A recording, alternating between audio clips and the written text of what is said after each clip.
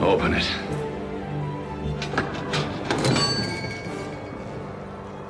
Two men enter, one man leaves. Two men enter, one man leaves. Two men enter, one man leaves. Two men enter, one man leaves.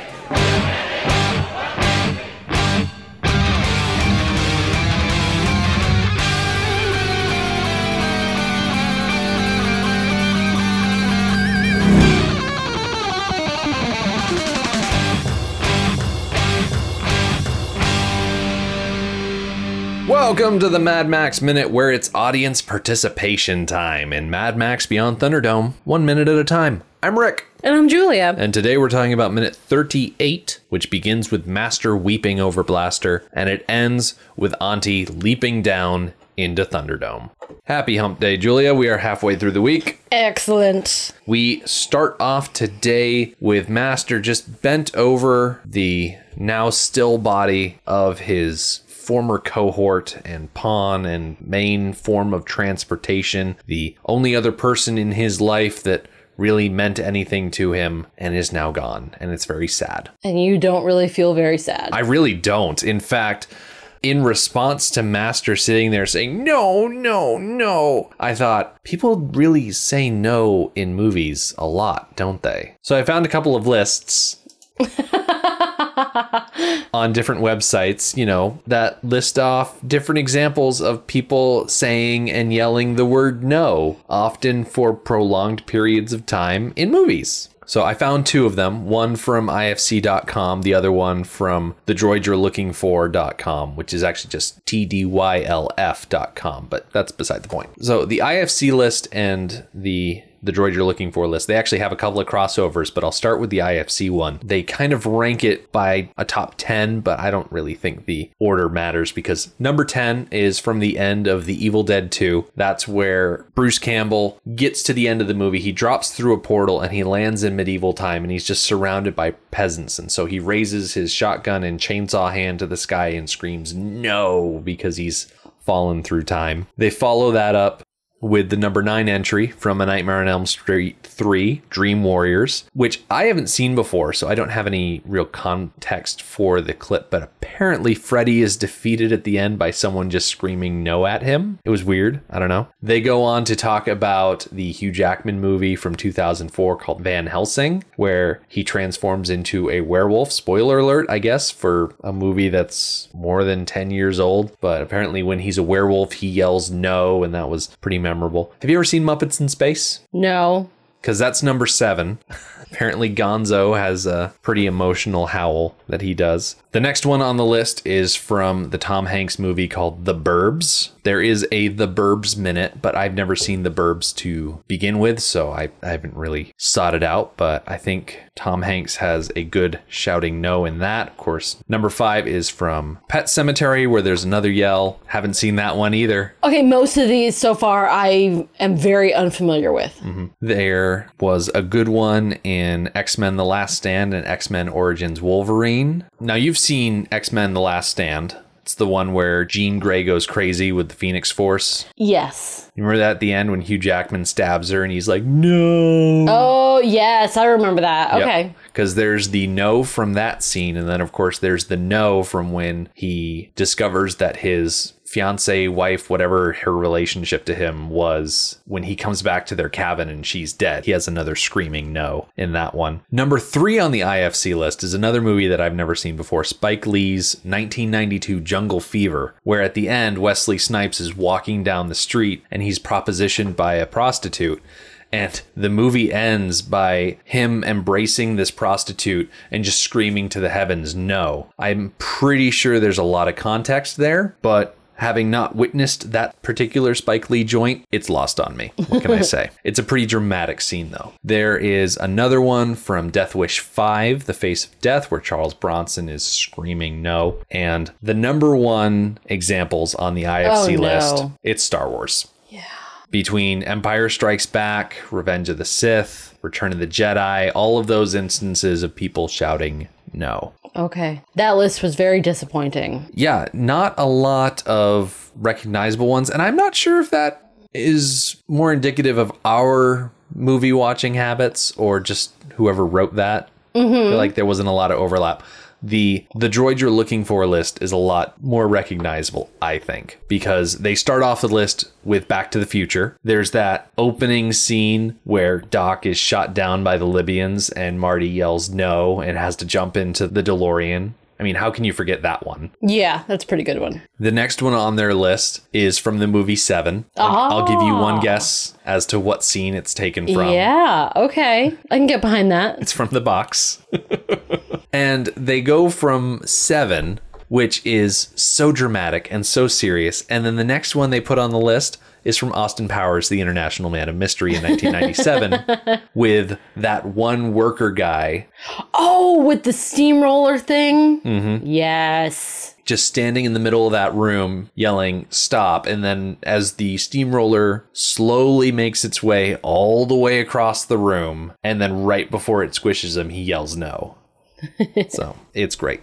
There's a couple of overlaps that we're going to see in this second list because they also mention the no from the end of Evil Dead 2, which honestly, it's how can you not? And then they also give special acknowledgement to Darth Vader's no from the end of Revenge of the Sith, Luke Skywalker's no from The Empire Strikes Back, and then depart genres once again to A Christmas Story, the scene where Ralphie goes to speak to Santa Claus and Santa Claus denies him and then pushes him down the slide.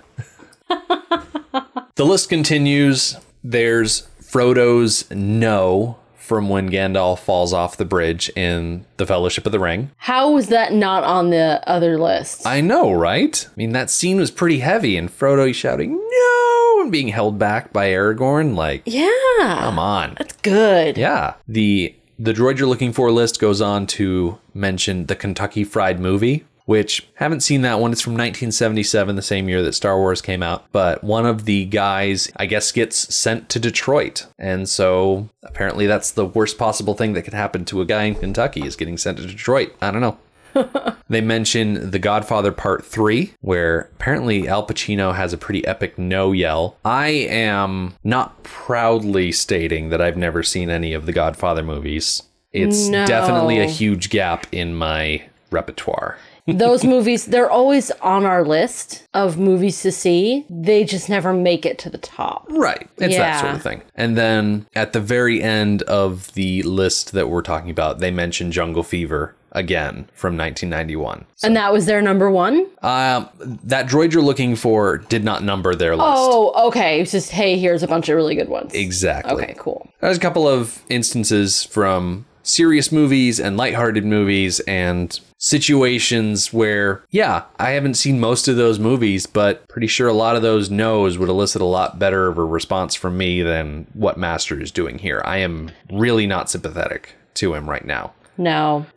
Now I hear every time I say the word no. I'm acutely aware of it now that we've been through that list. So you definitely say the word yes a lot more often than the word no. Our listeners may not be aware of it because I don't usually leave them in. Well, now I feel like I can't say anything. You can use other replacer words like yeah, right, things like that. It's just when you say yes, it just triggers something in me. I don't know what it is. It's just, I go back to the playback and I listen to it. I don't want to talk baseball. This is more you have to edit out. Exactly. We've already run through how many minutes just talking about how many things that are not Mad Max related just to fill time. People are going to hate the beginning of this episode, but there's really not a ton to talk about. So we're going to push on either way. We depart from having to look at Master to catch up with Max, who walks over to the door to the Thunderdome and he says, open it to the guard. And the guard does not move. So Max puts his hands on the door. The guard doubles down on his grip and just refuses to let him out. I understand why he doesn't let him out. At this point, everything is so messed up that he is probably waiting for a signal from Auntie that it's okay or not okay. But on the other hand, 2 men entered, 1 man has died. By those rules, Max should be free. Yeah, I think I'm more bothered by the fact that Max has gone back on a deal that he made. Max spent a lot of time in Road Warrior making deals, keeping up his side of the deal and expecting compensation for doing so. Based on what we've seen of Max in this series, when he makes a deal, he keeps his word, despite the fact that it might be dangerous or out of his way, just so that he can survive to the day after, the week after, the month after. This is the point from Monday that we're just going to have to agree to disagree, because this wasn't the deal. The deal wasn't to kill an innocent person. The deal was to kill Blaster. Yeah, we definitely need to disagree on that, because I don't feel like innocence or guilt was implied in the deal, and that's just how it's going to be. Mm-hmm. But I definitely appreciate the idea that this guard is not going to make an executive decision without an executive order. Right. So Pig Killer pipes up right about here. And he makes the point that you just made, that 2 men have entered, 1 man should be allowed to leave. Pig Killer is pointing out to everybody, hey, by the rules of Thunderdome, Max should be allowed to go free because Max is, of the 2 men that entered, the 1 man that is still able to leave. Okay, I'm glad that you said it that way, because I kind of heard it the opposite way.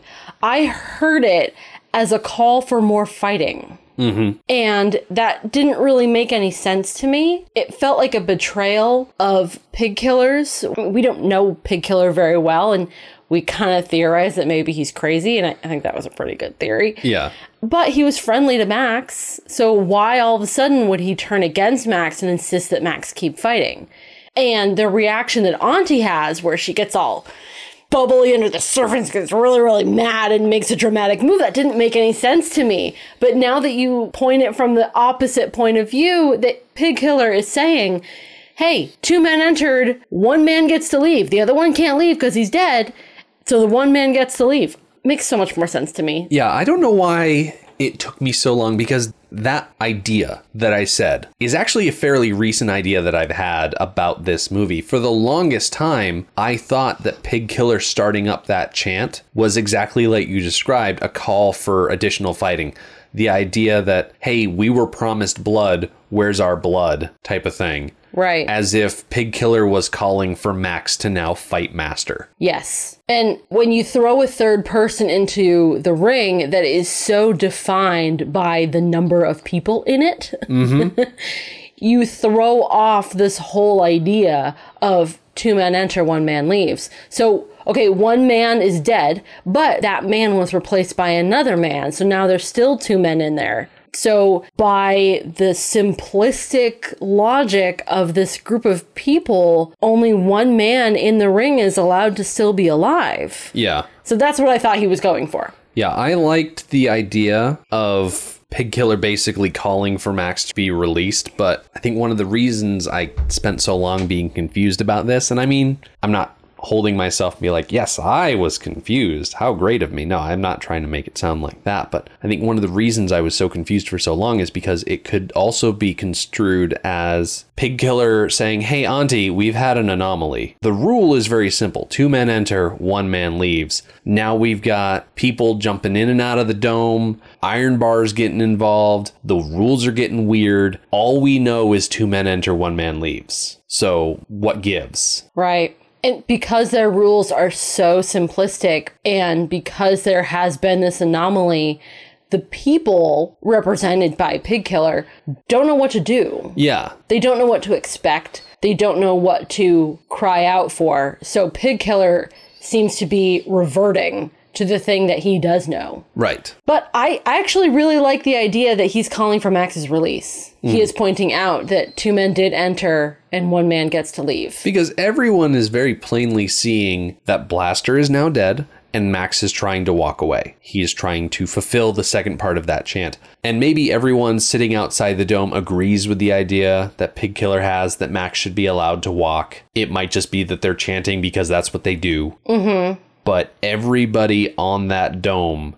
starts chanting along. And it gets very, very strong. Oh, yeah. And do you think almost violent? Well, the thing about this chanting is that not only does it grow to encompass the entire crowd, it gets louder as it goes. It also gets faster as it goes. There's a sort of frenzy building up And you can kind of see as Auntie is leaning forward intently and looking around so much, she can tell that she might have a riot brewing. Yes. And a riot is a terrible thing. It is. It would completely destroy their way of life. Because there are nowhere near enough guards to control everybody in Bartertown. No. If a riot broke out. And the whole reason why people behave is because of Thunderdome. That if you misbehave, if you start a fight, you're going to have to take it to Thunderdome where it will be to the death so people don't fight. Mm-hmm. So if everybody is fighting, you can't send everybody to Thunderdome. It's going to completely destroy the whole system if there's a riot. So Auntie is definitely at a delicate crossroads here. She is, and you can see it in her face. She's strategizing. Mm-hmm. She's realizing what is going on and its potential and strategizing on how to handle it. Yeah, because the crowd wants Max set free. That's the consensus that they've more or less come to. Yeah, I think so. But Auntie doesn't want that to happen because Max openly defied her. Yes, she needs to take care of that as well, just as she needs to take care of this potential riot to maintain the law that she has worked so hard to establish.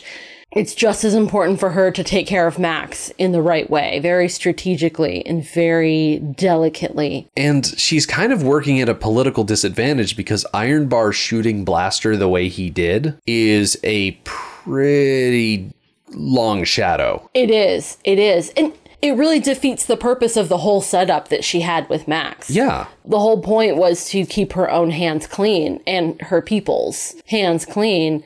And then Iron Bar just steps up and gets blood all over himself. Yeah. Do you think Iron Bar killed Blaster because Auntie wanted him to, or do you think he just made that decision on his own? Do you think he had orders? Well, I like the idea of Auntie having a backup plan. Because on Monday, that disappointed me greatly that she made no plan if things went wrong. Mm-hmm. But maybe Iron Bar was her backup plan. Maybe. I think we'll be able to judge that better as we see more of Iron Bar in the last section of the movie. We see more of him. Yeah. And we get to see more of him acting a little bit more independently. And we'll be able to see what sort of decisions he makes when he's acting on his own. Mm-hmm. Yeah, I think next Friday, not this upcoming Friday, but the Friday afterwards, minute 42, we're going to see more of Iron Bar operating on his own, using his own specific judgment. And based on what we're going to see there, and this is me speaking as someone who has seen this movie multiple times, we're not going strictly by the, oh, we're only watching this 1 minute at a time, we don't know what's going to happen model. I feel like few movies by minute podcasts do that model, but based on how he acts down the road and how Auntie has to chastise him because of those actions, I kind of feel like Iron Bar killed Blaster without Auntie's express and written permission. That this is a course of action that he chose to take because the situation wasn't resolving fast enough. That leads me to another question of why he was allowed to keep his position then. That was a huge mistake. He murdered a man in cold blood, standing right next to the leader of their society.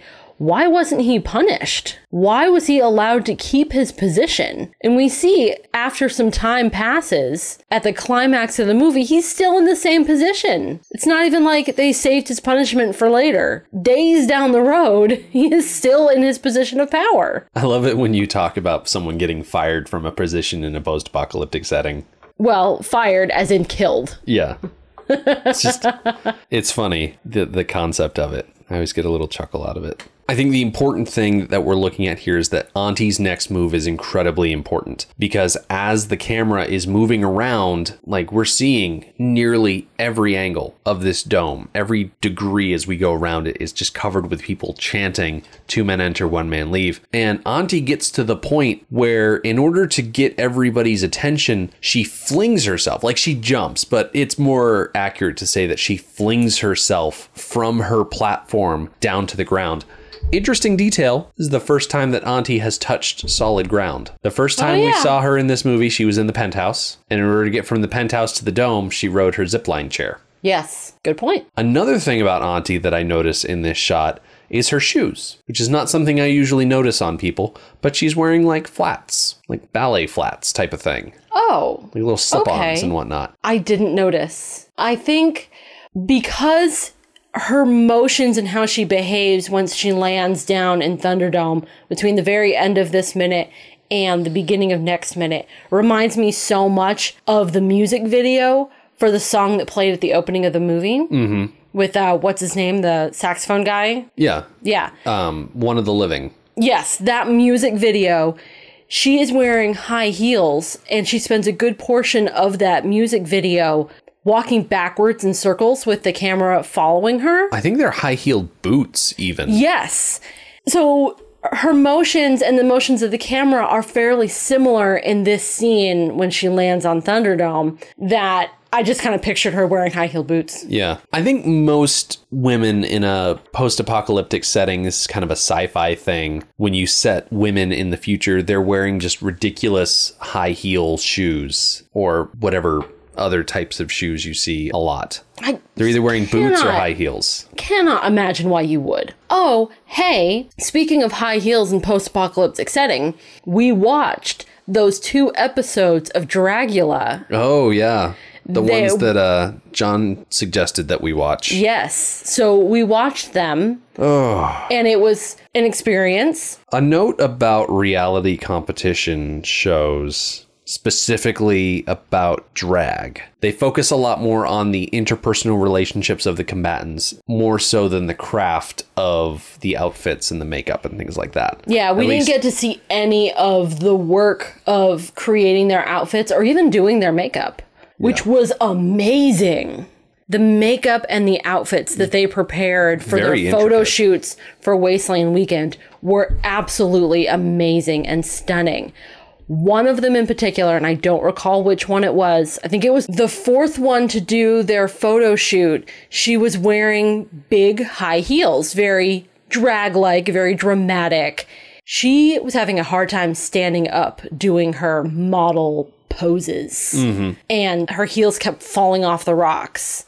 And even in one of her finished photos, which were absolutely gorgeous, you could see her ankle was turned at quite an odd angle. Yeah. The photographers on that show get some amazing shots. And the outfits were stunning. It's just that specific type of show. I spent a lot of time skipping over parts because I don't watch reality competition shows for interpersonal relationships. I'm not interested in personal drama. So they walked around Wasteland Weekend for a little while. So we got to see lots of the costumes and the cars, and that was fantastic. And then their outfits that they did were also fantastic. And I wish that we had gotten to see them working on them. Yeah. That would have been fascinating. Would have been great. And doing their hair and their makeup would have been very interesting. I am not going to sit here and recommend that everybody run out and watch those 2 episodes for the Wasteland Weekend content. But it is there. There's a lot of it. And there are some pretty cool things to see. And the whole thing is up on YouTube. Oh, absolutely. You can watch the entire 2-part episode. And it's like 45 minutes per part. So you're looking at a good hour and a half of stuff here. Now, granted, most of that is dramatic posing and catty back and forth. But that's beside the point. But your point is well noted that when you're in a post-apocalypse, you got to find some sensible footwear. And there are really good examples of people not wearing sensible footwear and the immediate effects of choosing the wrong type of shoes. Although choosing the right shoe also served Johnny the boy very poorly. He was going out of his way to find a better pair of shoes, and it ended up being his demise. I hardly think you can blame that situation on the pair of shoes that he was trying on. Well, that's why he was stopped there. The shoes were just an accessory to that situation. I think. Well, yes, they were, but shoes are just accessories. His downfall was when he decided to stop for those shoes. It's this whole thing. About Auntie and her leadership style. We have seen her rule of law, and it has been pointed out to us very obviously and frequently, especially by the Collector, that this place has laws, and the people are very into those laws, and everything runs smoothly because of those laws. And that is half of leadership, and it's a very important half, but there's another half. It's how you deal with emergencies and crises. Yeah. And that's the part of her leadership skills that we are going to see right now. Is she's got this crisis brewing, this uprising brewing, and she has to take care of it fast and decisive, and how well she does that is going to say a lot about her as a leader. But in order for her to take control of the situation, she needs to get in everyone's line of sight. And so that's, I think, why she jumps down. She's not going to address people from on high. She's going to get down in the thick of it all. So she jumps down and she's standing in the middle of the Thunderdome and she shouts out, "What's this? What's this?" Like a disappointed mom. Or I guess an aunt who's looking after the kids. Yeah. And really, her shouting, "What's this?" is how we end this minute. She's going to say it a third time on Friday. We'll get to that when we get to it, because Auntie is going to address the crowd. And with the help of another rules chant, she's going to more or less get them back on her side. And then we get to see the return of Dr. Dealgood as he explains how life is just a series of wagers that we make as Max faces the wheel. And I feel like you got to say the wheel with that much gravitas to it, because the wheel is an important thing here in Bartertown. So Sure, I guess so. we'll get to hang out with the wheel and see how important that is. The Mad Max Minute podcast is a fan project by Rick and Julia Ingham. Mad Max franchise was created by George Miller and Byron Kennedy, is presented by Kennedy Miller Mitchell Productions, and distributed by Warner Brothers. Mad Max Minute is produced and edited by Rick Ingham. Our opening music is Verdi's Dies Irae by Daniel Batista of danielbatista.com, and our outro music is We Don't Need Another Hero by MilitiaVox of militiavox.com. Our home on the internet is madmaxminute.com. You can follow us on Twitter at madmaxminute, like us on Facebook by searching for Mad Max Minute, and join our Facebook listener group, Mad Max Minute Beyond Microphone. If you'd like to support the podcast, visit madmaxminute.com, where you can check out our TeePublic storefront by clicking the store link, join our Patreon by clicking the support link, or make a one-time donation by clicking the donate link. Thank you for joining us for minute 38 of Beyond Thunderdome. We'll see you next time. Ah!